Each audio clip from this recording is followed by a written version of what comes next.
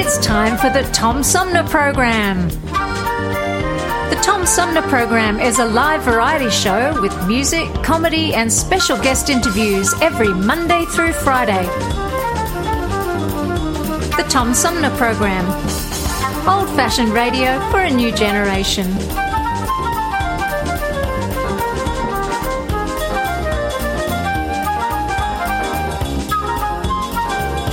Our theme music is Fruit of the Louvre, provided by flick composer-producer Howard Eddy.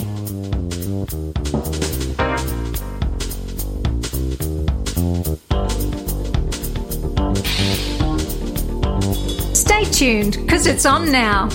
Old-fashioned radio for a new generation. The Tom Sumner Program.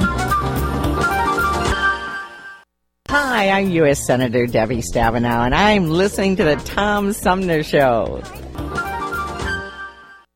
Hey, good morning, everybody. Welcome to the show. I'm Tom Sumner, and we got a great one in store today. Coming up in the third half of our 3-hour tour, we're going to talk with award-winning young adult author Laurel Ann Hill, whose new historical fantasy tells the story of a young Mexican girl whose country is in turmoil. Plague of Flies released this month, and we'll talk about that and more with Laurel coming up at 11 o'clock. And in the middle, the second hour of our 3-hour tour, Andrew Campanella is back. If you don't remember him, he is the president of National School Choice Week, which is coming up January 23rd through the 29th. We'll talk about what that is and about school choice. But first, we're going to start out talking about dissociative identity disorder, which used to be referred to as multiple personality disorder, with the author of a new book. My guest this hour is, she's a speaker, a retreat leader, a survivor of early childhood trauma. She's a retired school teacher and principal. But her new book is called Crazy, Reclaiming Life from the Shadow of Traumatic Memory by Lyn Barrett. And Lyn joins me by phone. Hi, Lyn. Welcome to the show. Hi, Tom. It's good to be here. Let me first ask about this whole thing about, first of all, what dissociative identity disorder is, why it needed to be renamed from multiple personality disorder, and what that really is, because multiple personalities always, it seems to most of us like a made-up device from horror or mystery movies. Yes, thank you so much for that question.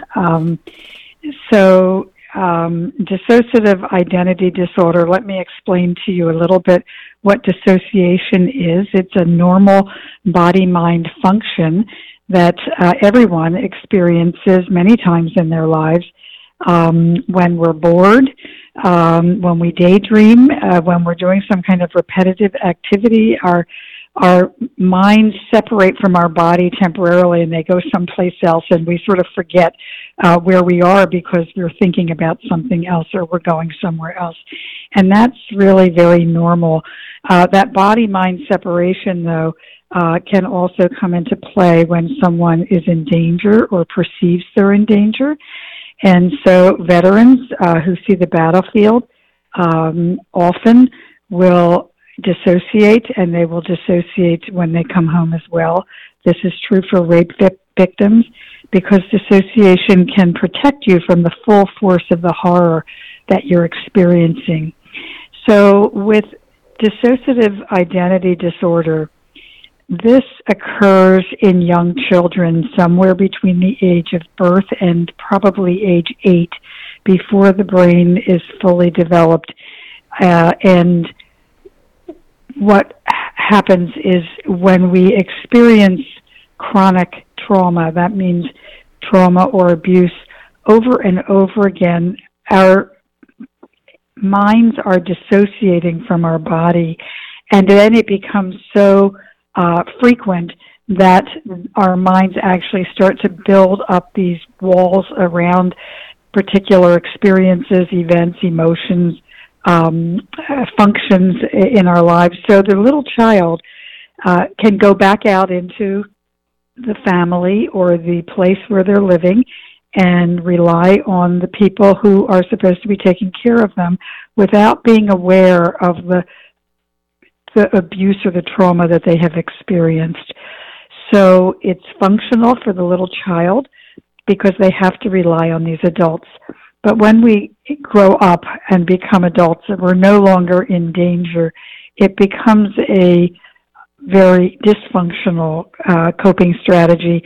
And so then we begin to uncover our different parts inside that were created when we were a child, and we don't understand what they are, and we experience a whole host of very strange and unusual symptoms, and we don't know what that's about either. And all of that is the reason why I titled my book Crazy, not because we are crazy, because we aren't. We are not crazy, but we sometimes feel very crazy because we don't understand what's going on inside of us. And it is true, you're right, that the Hollywood television examples of dissociative identity disorder may or may not be accurate, and they make it sound like a very exotic condition, when in fact between 1% and 5% of the world population has DID, which makes it as prevalent as bipolar disorder and schizophrenia. So it's actually not at all rare. It is very common, but you probably wouldn't know that your neighbor or your friend or your colleague has DID because most likely they would never tell you, because it's a highly stigmatized condition, and we've also been programmed not to tell people because we weren't supposed to tell anyone about the abuse. Lyn, when I was a little boy, in single-digit age, 7, 8, 9, I used to assume roles as part of my imagination and play. I would become Superman. I would become James Bond.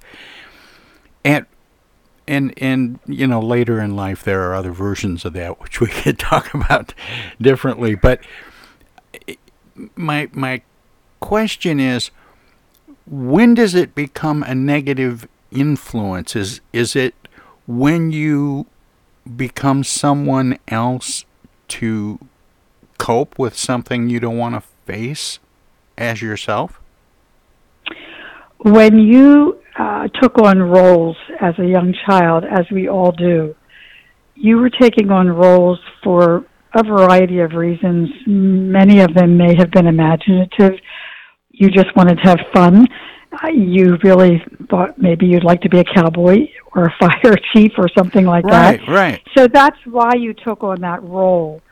When young children form new personalities or personas, they're not doing it to play or for imaginative reasons. They're doing it to survive, because the experience of the abuse is so devastating for them that they create another part to take the abuse so that they can go back out and actually live with the person who might be abusing them.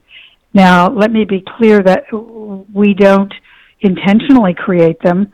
We're too young to know how to do that, but our minds do that for us in order to protect us. So there's a big difference between what you're describing and what people with DID, myself included, experienced. The purpose of creating this other persona is to protect us from abuse that's happening over and over again. And in reality, when we're children, we don't even realize we're creating personas. When you were taking on new roles, you knew it. Today I'm going to wear a cowboy hat. Tomorrow I'll wear a fire chief's hat. but we don't know that we're doing that. We keep it all hidden inside, and when we become adults, it starts to come out, or sometimes in adolescence, anywhere between adolescence and the age of 60 or 70 years old. These parts will start, they just can't hold it in any longer, and it starts to leak out. And it leaks out very painfully, so it's highly unlikely that someone would intentionally create a part for their own purposes. You know, it's nobody wants to have these parts because it's very, very difficult and very painful. Lyn, how does that provide any sort of emotional protection? Say for example, a young person is experiencing physical abuse. This alter ego or other identity, they become another identity who's being physically abused. I don't understand where it becomes protective. Do you know what I mean? I'm not asking the question very well, Lyn, but what I'm getting at is, say I decide Superman is going to take all the abuse, and this I don't mean to be facetious. It just sounds that way. Aren't I just becoming Superman who's being abused? Well, I think you're asking a really good question, because I think a lot of people don't understand that. So let me see if I can help explain it at least a little bit for you.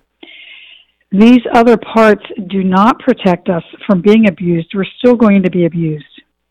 That's still going to happen, because a little child has no agency to protect themselves. There's no escape route for them. Let's say they're being abused by a parent.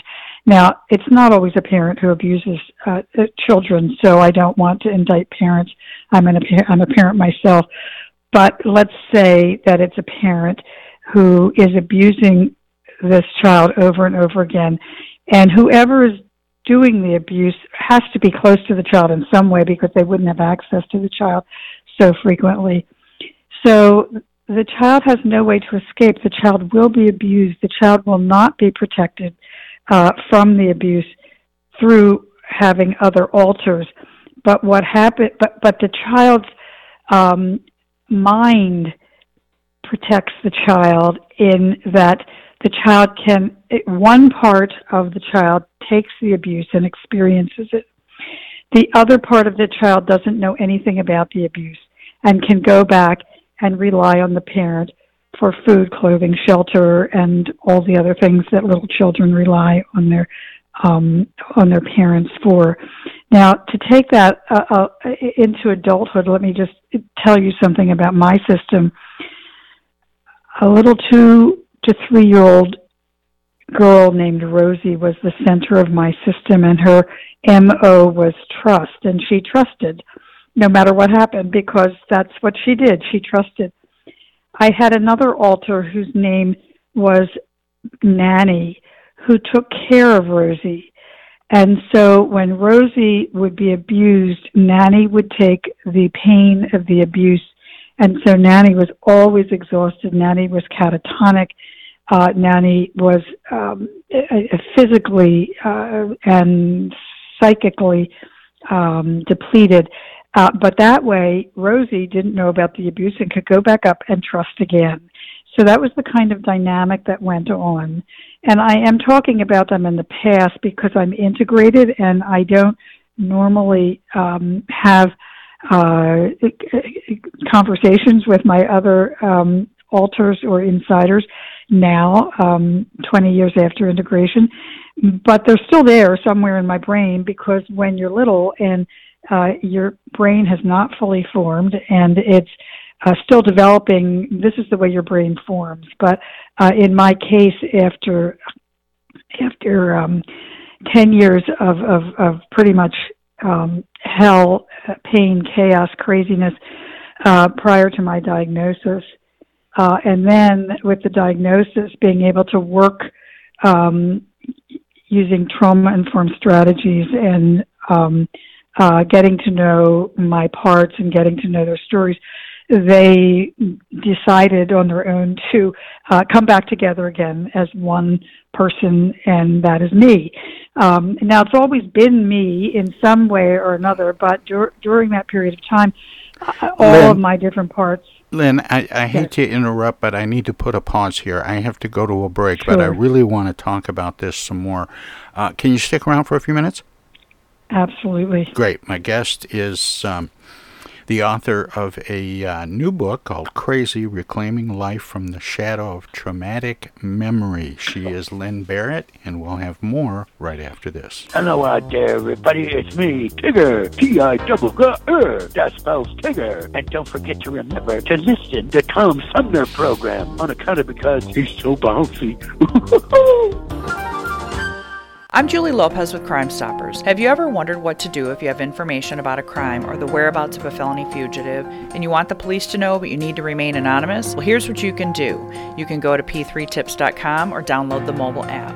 You can go to Crime Stoppers of Flint and Genesee County's Facebook page and click on the Leave an Anonymous Tip tab, or you can call 1-800-422-JAIL. All methods are anonymous, and if your help leads to a felony arrest, you may be eligible for a cash reward. Remember, your voice matters. Our lives have been turned upside down by COVID-19. When a vaccine becomes available, it's critical that all of us get it. What we do as individuals will impact everyone's health, including those who can't get the vaccine. We won't get through this unless everyone takes part. Now is the time to get up to date on all recommended vaccines for both kids and adults. Experts say it's more important than ever for everyone to get their flu vaccine this year. And if you're older, you should get both the flu and pneumonia vaccines, since both illnesses can make COVID-19 even worse. Vaccines are available at a lot of convenient places, so be an example for friends and loved ones and encourage them to get vaccinated too. We all want to reunite, travel, and get back to school and work, but that means we all need to get on board. This is the time to do what's right for each other. Get vaccinated. It's our best shot. Hey, this is Tom from the Tom Sumner Program. Catch me and a gaggle of great guests weekdays on Our Voices Radio, WFOVLP 92.1 FM. You never know who might drop by. Joe By from the Blue Hawaiian. Dan Sterling. Congressman Dan Kildee. Alexander Zonjic. Actor, comedian Joe Napodi. Woodrow Stanley. U.S. Senator Debbie Stabenow. State Senator Jim Ananich. Comedian Brian McCree. The unknown comic. Mark Farner. And Tom, I want you to know Tom's my friend. You've always got great questions, and you know the material, and you care about it, and that's impressive. Nice to be with you, Tom. And I admire you for reading all of that. I haven't read the whole thing. I've got willing to admit that. Hey, Tom, this is my favorite interview always. It's like having coffee at the kitchen table with you. Tune in Monday through Friday from 9 to 12 right here on 92.1 of a kind, and check out our website at TomSumnerProgram.com. Discoveries. They happen when we least expect them, in places we thought we knew. And discoveries have a way of teaching us a little more about ourselves along the way. Welcome to Flint and Genesee County, where up north meets down south. Home to Michigan's largest county park system and a vibrant culture. A place filled with discoveries we've yet to make, throughout acres of beautiful lakes, wetlands, and woods, and in the diverse city beyond. Where the uplifting melodies of gospel choirs fill the air, where the work of renowned artists color the galleries and museums, where the fresh fruits and vegetables at the downtown farmers market awaken our senses, and where the cultural center and planetarium broaden our view of the world. Let's spend a few days enjoying the wonders of Flint and Genesee County, where the joy of discovery is pure Michigan. Your trip begins at michigan.org. Hi, I'm State Representative Sarah Anthony. Our community and communities across the country are seeing a rise in gun violence. Firearm injuries are one of the leading causes of death among children. Parents, it is your responsibility to know where your firearm is at all times. First, lock your gun away somewhere safe. Also, make sure that it is disassembled and unloaded. It's up to us to prevent gun violence in our community. This is Congressman Dan Kildee, and you're listening to the Tom Sumner Program. And welcome back, everybody. We continue our conversation about dissociative identity disorder with the author of a new book called Crazy, Reclaiming Life from the Shadow of Traumatic Memory by Lyn Barrett, who joins me by phone. Lyn, welcome back. Thanks for sticking around, and sorry to make you sit through all that. Oh, that was great. Just fine, Tom. Just before the break, Lyn, we were talking a little bit about how these different identities integrate. You referred to them integrating, and then earlier in the segment you made some reference to them communicating with each other, or at least acting things out on behalf of other identities. When someone has dissociative identity disorder, is there a certain number of identities, or is that a case-by-case, as many as needed kind of situation? And are these different identities sentient, and are they aware of the others? The Diagnostic and Statistical Manual from the American Psychiatric Association says that in order to be dissociative identity disorder, there has to be at least 2 or more distinct personalities. And for everyone, that number is different. In my case, I actually had almost 20 different parts. In my book, I introduced 12. There are people who have over 100, and there are people who have 2. It depends on the individual and how their system developed.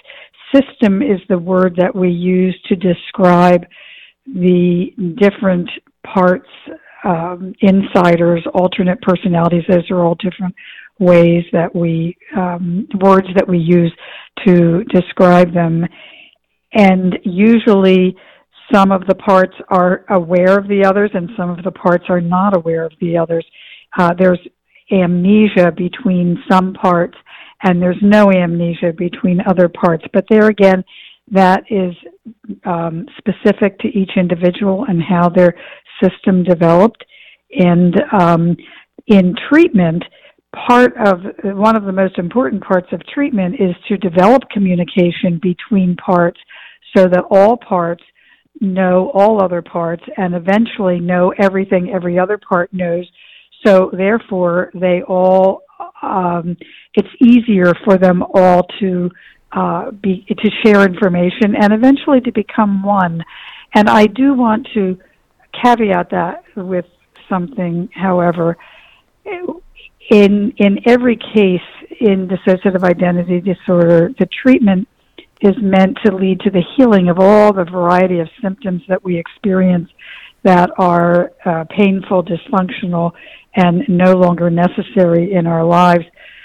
But once we have healed them, some people with DID actually choose to leave their parts separate because they want to have functional multiplicity, they call it, and that's a very valid choice.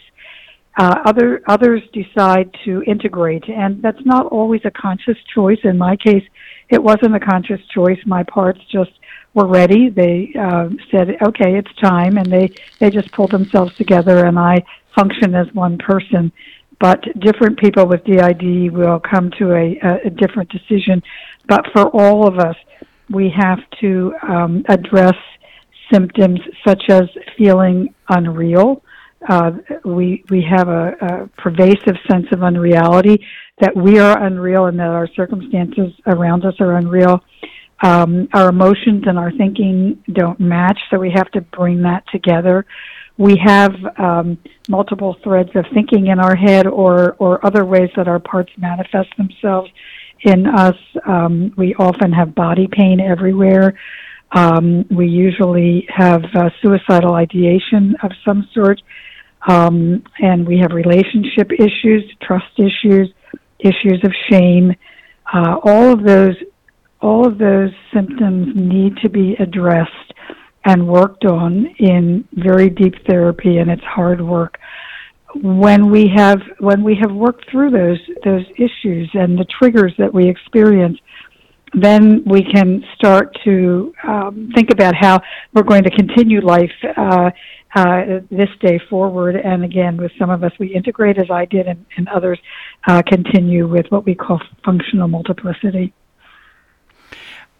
How much of this book, Lyn, is memoir, and how much of it is a study of DID?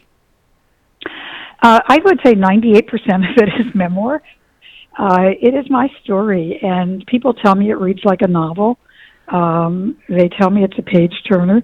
I can't speak for it because I wrote it, and it's sort of like every page turns automatically for me because I put so much effort into it. But that's what I am told. So it really reads like a memoir should read, or like a novel. It's the story of this part of my life. But I do include little tidbits like I'm sharing with you now, dotted throughout as I would learn about them. I would include it so that the reader will not only see what's happening in my life, but hopefully they'll also learn little bits about traumatic memory and dissociative identity disorder and depersonalization, derealization. Those are just some of the terms that people may not be familiar with, and I do explain them, but it's definitely not a study of DID. I am not a researcher. I'm not a therapist. I know my story inside and out, and I know the stories of lots of other people too, because of the work that I'm doing now with people with DID. When you talk about multiple personality disorder, or as it's known now, dissociative identity disorder, the first thing that popped into my mind, Lyn, was the book Sybil and the ultimate the movie that ultimately came out of that with Sally Fields. Are we talking about the same thing, and do we understand it better now than we did then? We are talking about the same thing, and we do understand it much better now than we did then. That was one of the very first modern cases that was recorded. And there has been some controversy over the recording of that book, but I would say the book and the movie, both I've read and seen, it certainly portrays DID accurately for many people. But each of us, the experience is a little bit different. Now, there has been, over the past 30 years, a huge amount of research into traumatic memory and into conditions such as DID. And so there's so much more literature out there than there ever was before. So it's very encouraging for me personally to know that. And when I wrote my memoir, I scoured a good deal of that information to try to fit my own experience into what I was finding out that researchers had already been talking about. So yes, I would say that there is, regardless of the recording of that particular story, that story was written by her therapist, not by Sybil herself. So regardless of any controversies around that, the description is fairly accurate. But again, each of us experiences it very differently. And so I think that Sybil's experience was quite profound. And when you refer to traumatic memory, what is that? Because I'm of the impression that a lot of people try to bury traumatic memory and try and forget about bad things that happened to them. Is that fairly normal, or can you even successfully do that? Well, I think that's very normal. I mean, who of us wants to remember those things? We would much rather not remember that, fair. you know? And sometimes I think we intentionally try to bury it, and I think sometimes we have no control in that. Our minds just, well, in my case, they dissociated. You know, we dissociated out into other parts of us. And so I think that that's a pretty common and normal thing that happens. Ultimately, the memories. Well, let me tell you a little bit about why it's sometimes hard to even capture traumatic memories. So, memory is notoriously inaccurate for all of us. You know, you can't really trust your memory. And although we do trust our memories, and what else are we going to do? We do the best we can. But memory is stored in at least two different places. One is in the front brain that stores cognitive memories. So when your daughter had a wedding last year, you remember it this way in your cognitive brain, and she remembers it that way in her cognitive brain. And even over time, your memories of that event may change. And that is, that's normal. That's just how our memories work. Traumatic memory happens when an event happens, any event, traumatic or not. It comes in through your nervous system and into your back brain first, and it's instantaneous. Your back brain makes a decision. This is dangerous or it's not dangerous. If it's not dangerous, it goes to your front brain, and that's how you remember things. But if it is dangerous, it's sent back out into your body immediately so you can fight, flee, or freeze. Those are your three responses. And so that's what traumatic memory does. It never gets to the front brain. It gets out into the body, and so the body automatically chooses a response. And in young children, usually that's freezing because we don't have the strength or the power to fight it, and we're not likely to be able to outrun someone who's bigger than us, so we freeze, and it just so it happens, and we experience it, but it's back brain stuff, and so it gets stored in the back brain, which actually means it's stored in the body. So the body, traumatic memory is often experienced in the body. And it's experienced in repetitive activity that we're not understanding why it's happening. It's experienced with different kinds of body pain. Sometimes we call that body memory. It can be experienced as anxiety, over-the-top emotions, all of those things, but they're not attached with a memory. They're not attached to a cognitive memory. And one of the most well-known authors of traumatic research is Bessel van der Kolk, who I think was the founder of the Trauma Research Center at Harvard University, and he wrote a book called The Body Keeps the Score, so that even when our cognitive brains don't remember something, the body does, and the body's memory is frozen until we start to work on it and do the traumatic work that we need to do in order to unlock it. So I probably just gave you too much information, but I hope maybe that helps a little bit.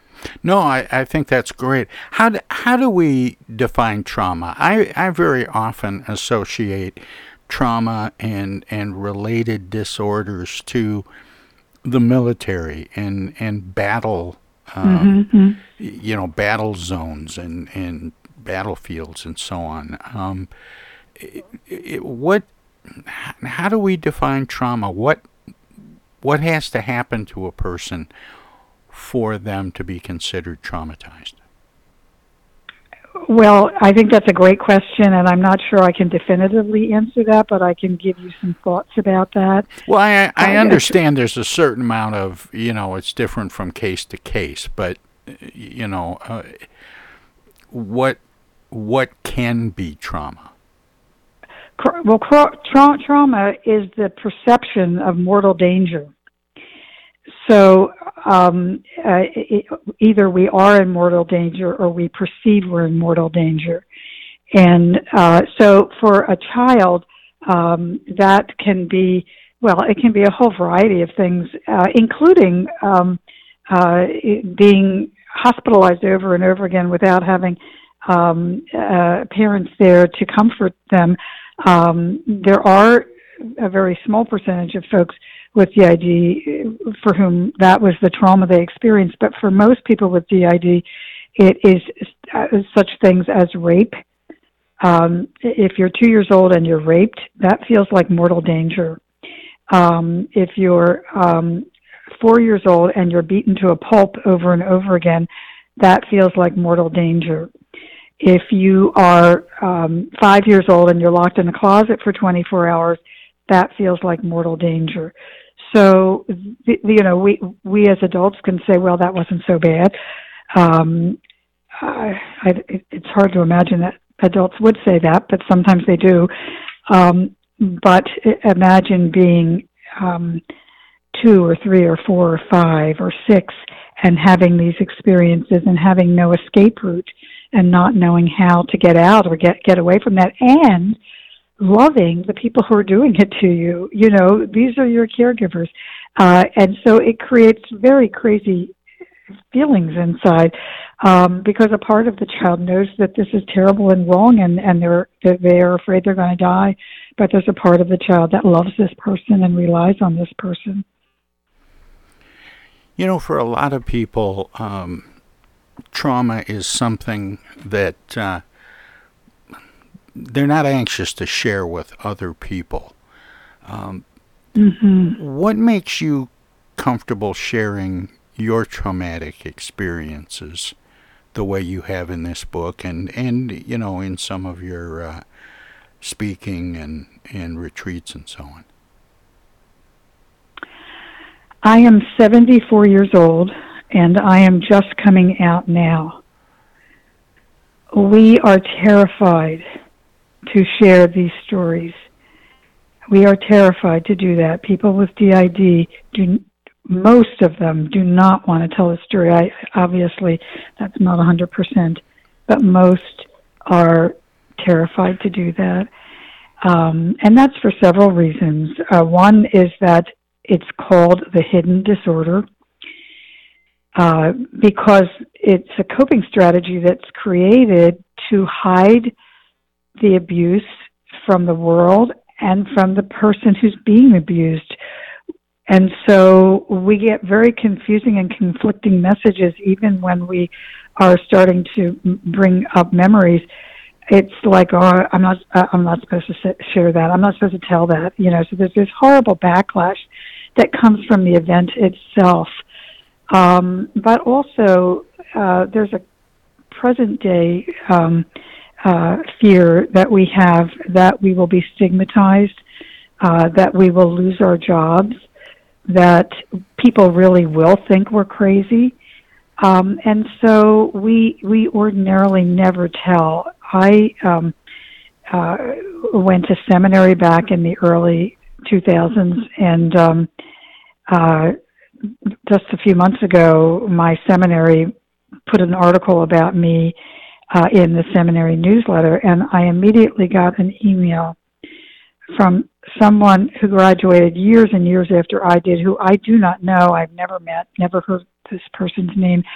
And this person said to me, I almost jumped out of my chair when I read this article. I've been diagnosed for 20 years and I've never told anyone because of fear. And I'm really trying to emphasize that because we are terrified, and by the grace of God, I'm 20 years out now, and I never told anybody. And so somehow at this age, Tom, I don't know how old you are, but you get to some point in your life and it's like, this is who I am.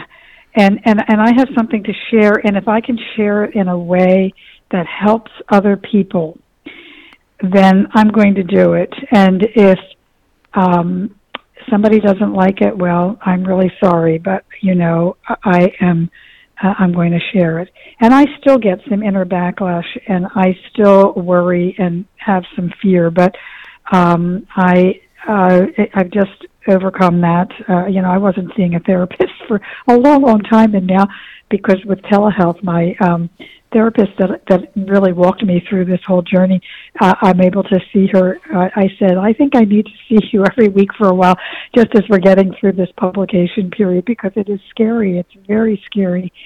So you are right. Most people don't want to share these things, and I have never wanted to share it.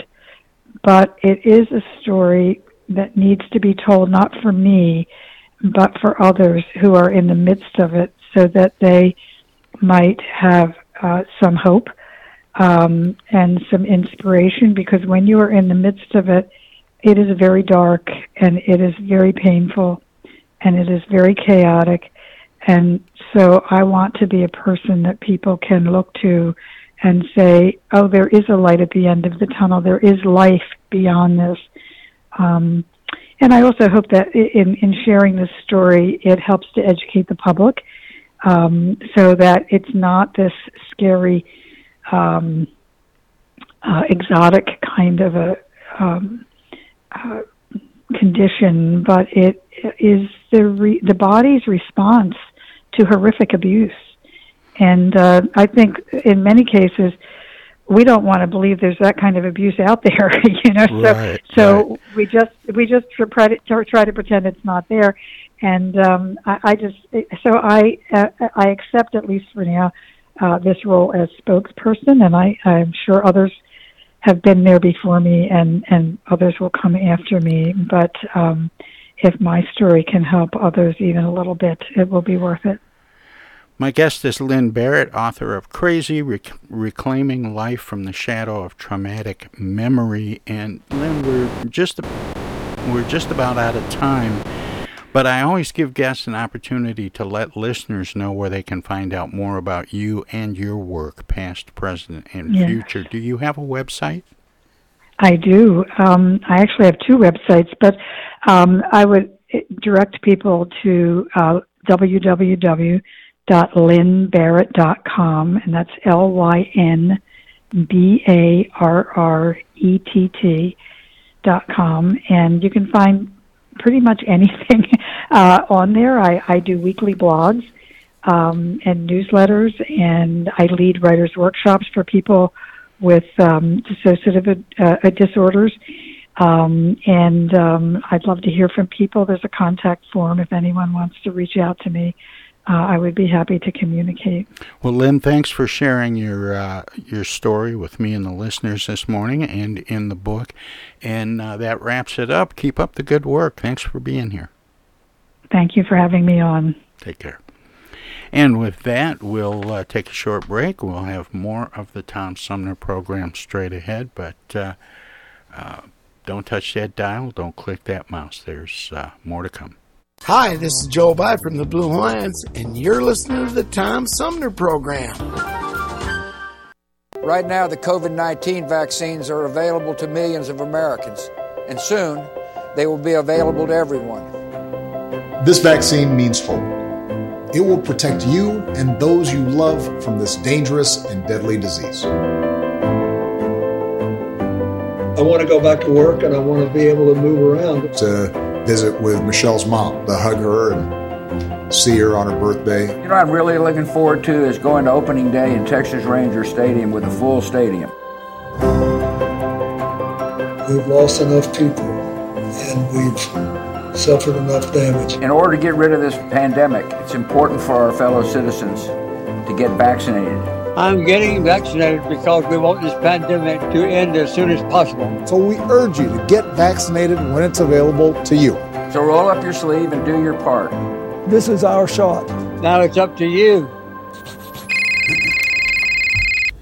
Yo, speaking. Oh, dear. Honey, our car warranty is expiring again. So soon? It just expired last week. You don't even own a car! Not now, Dana. Your father's on the phone. Hey! Mom and Dad, you're being scammed. It's a robocall. Scammers are using new technology and clever tactics to make more and more calls that look legitimate but are hard to trace. They can make it look like they're calling from any number, even from numbers of people you know. My robocall crackdown team is working with state and federal partners to stop the robocalls for good, but I need your guys' help. Don't trust your caller ID. Verify you're really talking to the person whose number appears when your phone rings. And if you accidentally answer a robocall, hang up right away. Engaging in conversation will only lead to more calls. Use a call blocking app on your cell phone that stops robocalls before they interrupt your day. And if you do get a robocall, file a complaint with my office online at mi.gov/robocalls. And Mom, Dad, please do not give your information out to these scammers over the phone. They're just trying to trick you. Well, at least they call. No, I get it. You're busy. But you know, Janine's daughter is a doctor. She calls every week. A doctor. I'm Michigan Attorney General Dana Nessel. Visit mi.gov/AG complaints for your connection to consumer protection. It's 2022, and this year the Tom Sumner program begins its 14th year. It would not be here without support through the years from individuals and organizations like these. Seth David Radwell, East Village Magazine, Flint Institute of Music, Hello, I'm Maestro Rickety Mag. Flint Community Schools, MTA Flint, Flint Comics and Entertainment, Hamady Complete Food Center, the Flint River Watershed Coalition, W.H. Wisecarver, the Genesee County Road Commission, Lone Museum Auto Fair, Thomas Appliance, the Genesee Health Plan, Swiftlet Technology, Mott Community College, Pure Michigan. Friends on Facebook have also helped by contributing to the show's online fundraisers 2 or 3 times a year. If you would like to help the Tom Sumner program continue to thrive by becoming a sponsor, send an email of interest to tom@tomsumnerprogram.com. Add your name to the list of supporters, past, present, and future.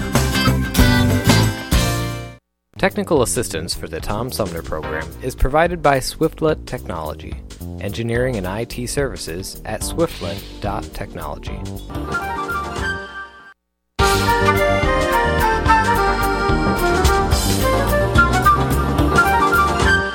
Hey, this is First Ward City Councilman Eric Mays, and you're listening to the Tom Sumner program.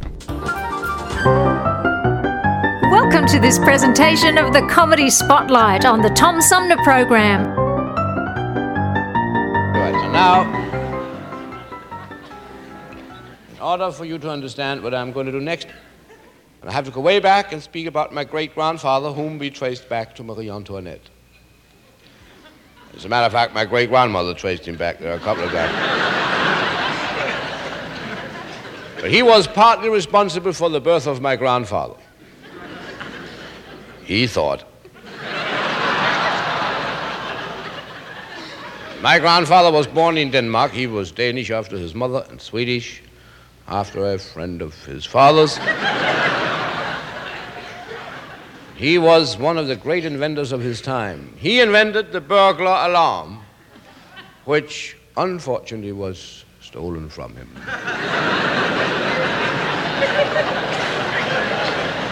But he was a brilliant man. He was, among other things, a PhD. Just a...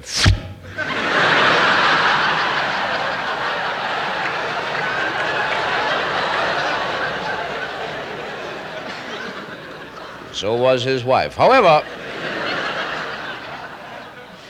besides being a brilliant... he also was a great chemist. He was the one who invented the cure for which there was no disease in those days.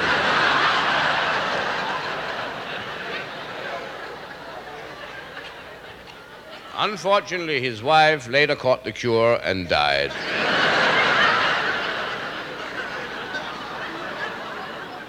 He was a strange personality. He always experimented with something. Once he crossed an Idaho potato with a sponge. Imagine that silly idea. It tasted horrible, but it sure held a lot of gravy.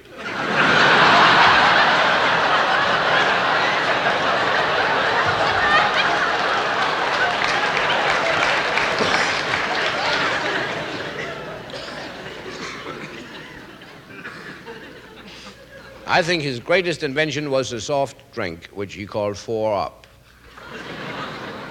But it wasn't successful at all.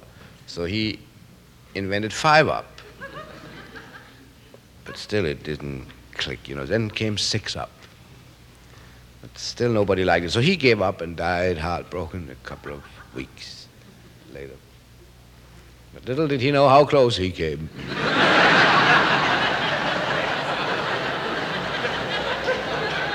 Then I was born, and when that happened, my parents were, well, they were not poor, but they didn't have any money. So I was actually born at home. And when my mother saw me, she was taken to the hospital.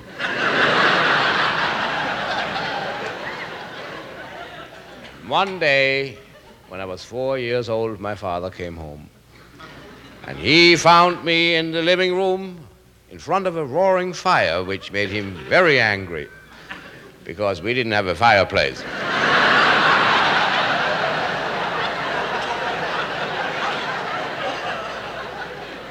There I sat, and here my father stood, burning up. He pointed at me. See, my father was left-handed. He always pointed this way. I was sitting on the other side. So my father said, Borger. He didn't know my first name. See, in my father's family, we had a little trouble up here in the head. My father was all right, but his two brothers, my male uncles. You know, in Denmark, we always distinguish, you know.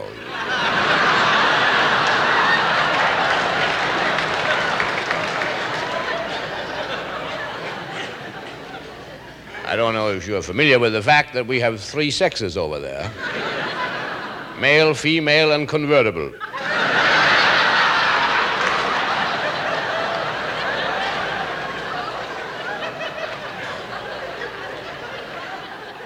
As a matter of fact, I was supposed to have been back to Denmark this summer. But I ain't going.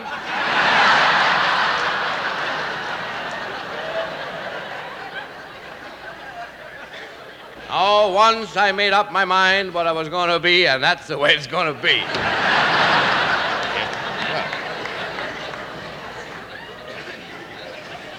What I meant to tell you before was, and this is not a joke, this is really a fact, that 2 weeks ago, we celebrated my uncle's 103rd birthday.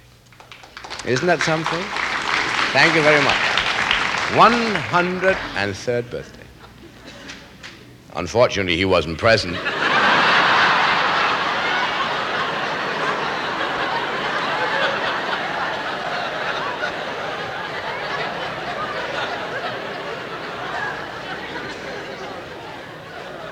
How could he be? He died when he was 29.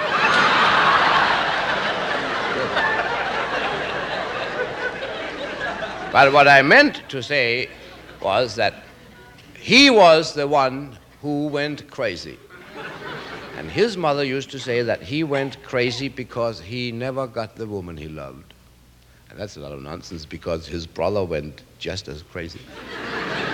And he got her. This was another Comedy Spotlight on the Tom Sumner Program.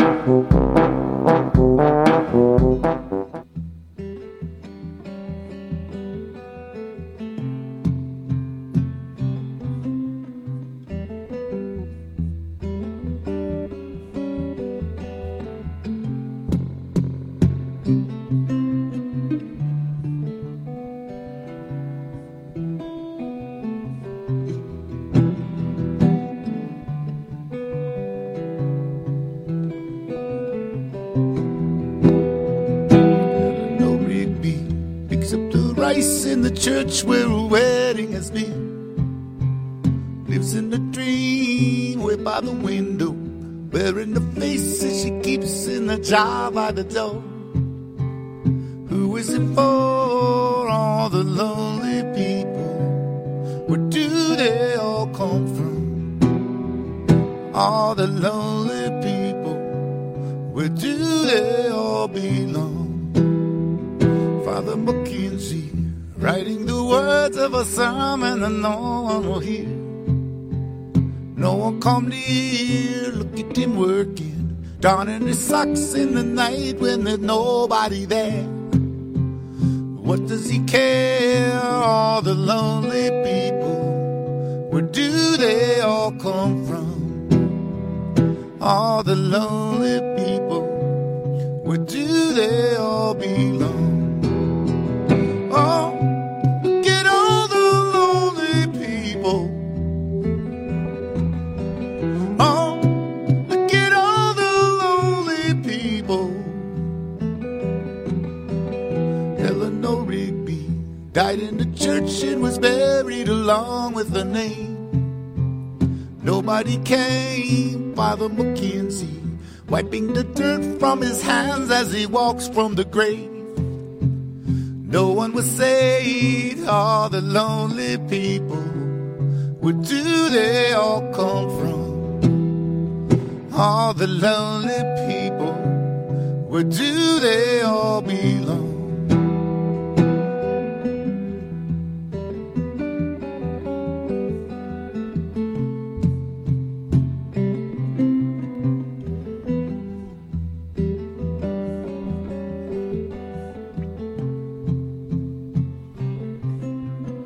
All the lonely people, where do they all come from? All the lonely people, where do they all belong? Oh, look at all the lonely people. Oh, look at all the lonely people. Oh,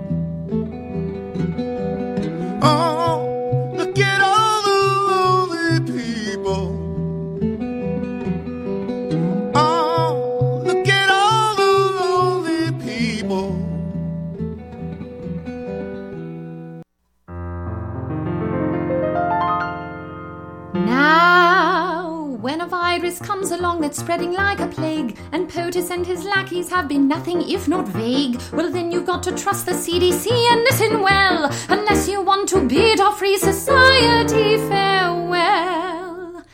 There is a super bad, transmittable, contagious, awful virus, and if we don't act quick and social distance, it will mire us in a stretch of quarantine that lasts until July. A super bad, transmittable, contagious, awful virus. And if you got a better cough in your arm, and if you got a better...